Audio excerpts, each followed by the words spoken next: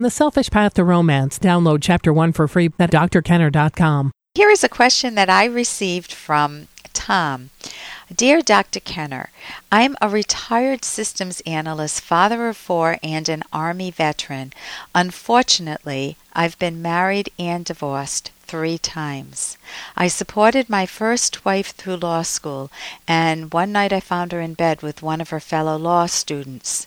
My second wife wanted to join a country band, and I encouraged her to pursue her dreams. She ended up sleeping with the drummer. The third time, I got in an argument with my wife's father. She got mad at me and left with him. I was faithful to each wife. I never abused them. I never used drugs. I had a steady and stable high-income employment. Now I'm 60 years old, and I still have hope that there's a woman out there with whom I can connect. I will never marry again, though, and I have empathy for you there. In my opinion, this is continuing with Tom's question. In my opinion, the women's lib movement caused more divorces and has been a destructive force in our culture. My second divorce destroyed not only me but my 4 children. They needed me around. My first 2 wives were, in quotes, seeking fulfillment. Nothing wrong with fulfillment, but it shouldn't come ahead of your responsibilities to your family. How can I find an independent woman at my age who has the maturity and character to remain faithful and committed? Sincerely, Tom. Tom, the first thing I want to note is that you've got some strengths going there. The first one is that you've had an amazingly productive career, according to what you've said. Not only financially, but it sounds like you've been a systems analyst. You also had a longer email and included more in that. You also have not killed your desire for a romantic relationship, which is amazing after 4 divorces, or 3 divorces, I guess. And you have a genuine sadness about your kids. Now, I assume that they're grown up now, and I'm wondering if there's any possibility of still connecting with the 4 kids. So that's something, my guess is you've turned that over many times. Maybe you've thrown in the towel there. I would recommend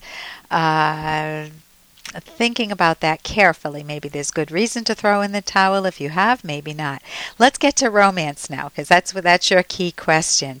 Romance. How do you set out after you have been hurt profoundly? 2 of your wives had affairs on you, and the third one just up and left with her dad, just angry at you when you got into some argument with the dad.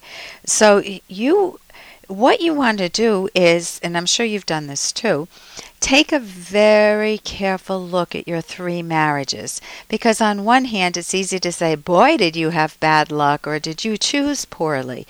But with any of us, we really, really benefit from asking ourselves, did I contribute to it in any way?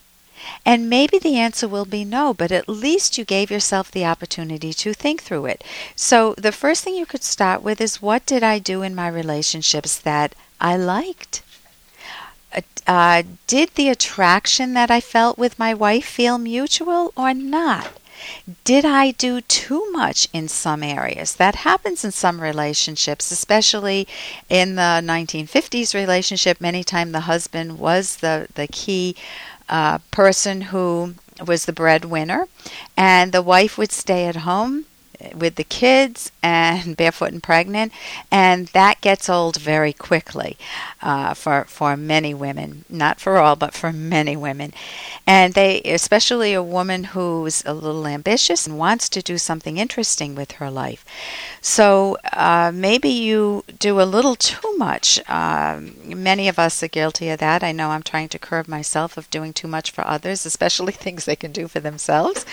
And maybe you did too little in other areas. Maybe not, but if you were working all the time, is it possible that your garden needed watering a little bit, meaning your wife, in your first marriage or your second marriage, needed tending to a little bit more? Maybe not. Maybe that doesn't fit your situation. One other thing you can do is look at your what's called a love trajectory. if you look over time, some people are very close at the beginning and then they fall off a cliff. They have one big argument and it's over. Some people gradually, they're in love at the beginning, so the trajectory is up high, and then gradually over time you'd see an arrow heading gently down a slope and until they get divorced, but it happens over maybe 2 decades. So you want to look at your love trajectory with each of your within each of your 3 marriages to see were there any patterns. What I would highly, highly recommend is the book that I wrote with Dr. Ed Locke, and it's called The Selfish Path to Romance. And you might think, oh my gosh, that's the worst title I ever heard. You might want to think again on that, because it is yourself, your happiness, your desire for romance that makes your life happy. If you give up on romance, you give up on life, you're not going to be happy. You want to preserve yourself. So selfish, the way that I use it and the way that my favorite author Ayn Rand uses it, is self-valuing, self-esteem, self-respect. That's what you want to keep. You want to know, our subtitle is How to Love with Passion and Reason. You can go to my website, drkenner.com. Our book is on Amazon again. The Selfish Path to Romance, How to Love with Passion and Reason.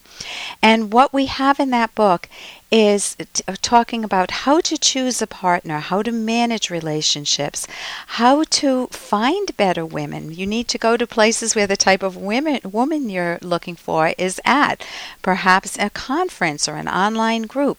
Now, my last comment will be on the Women's Live movement. I love that it recognized that women have minds. They don't have to be barefoot and pregnant unless they choose to, and they can pursue interesting careers. The cons are that movement in many ways was anti-man and anti-romantic love. And during that period, the 60s and the 70s and 80s, you also had that free love movement, love the one you're with. That's very devastating. You want a woman of good character, and I wish you the best in finding one. For more Dr. Kenner podcast, go to drkenner.com and please listen to this ad. Here's an excerpt from The Selfish Path to Romance by psychologists Drs. Kenner and Locke. Some partners will from time to time meet someone attractive or intriguing outside the marriage or partnership. Most will not openly communicate this to their partner. Why? First, they fear their partner's response. Will he get angry or leave me when I tell him I've been flirting with Jay at work? Will she have a nervous breakdown when she learns that I've gone to the gym early just to talk with Sherry? Second, some love the forbidden feelings and don't want to spoil the pleasure. Such partners rationalize, what my partner doesn't know won't hurt. Third, thoughts of adultery generate chronic guilt that a partner will try to suppress rather than confront. Unfortunately, this often makes them stronger and may even eventually lead to later regretted actions, landing partners in divorce court. Download Chapter 1 for free at drkenner.com, and you can buy the book at amazon.com.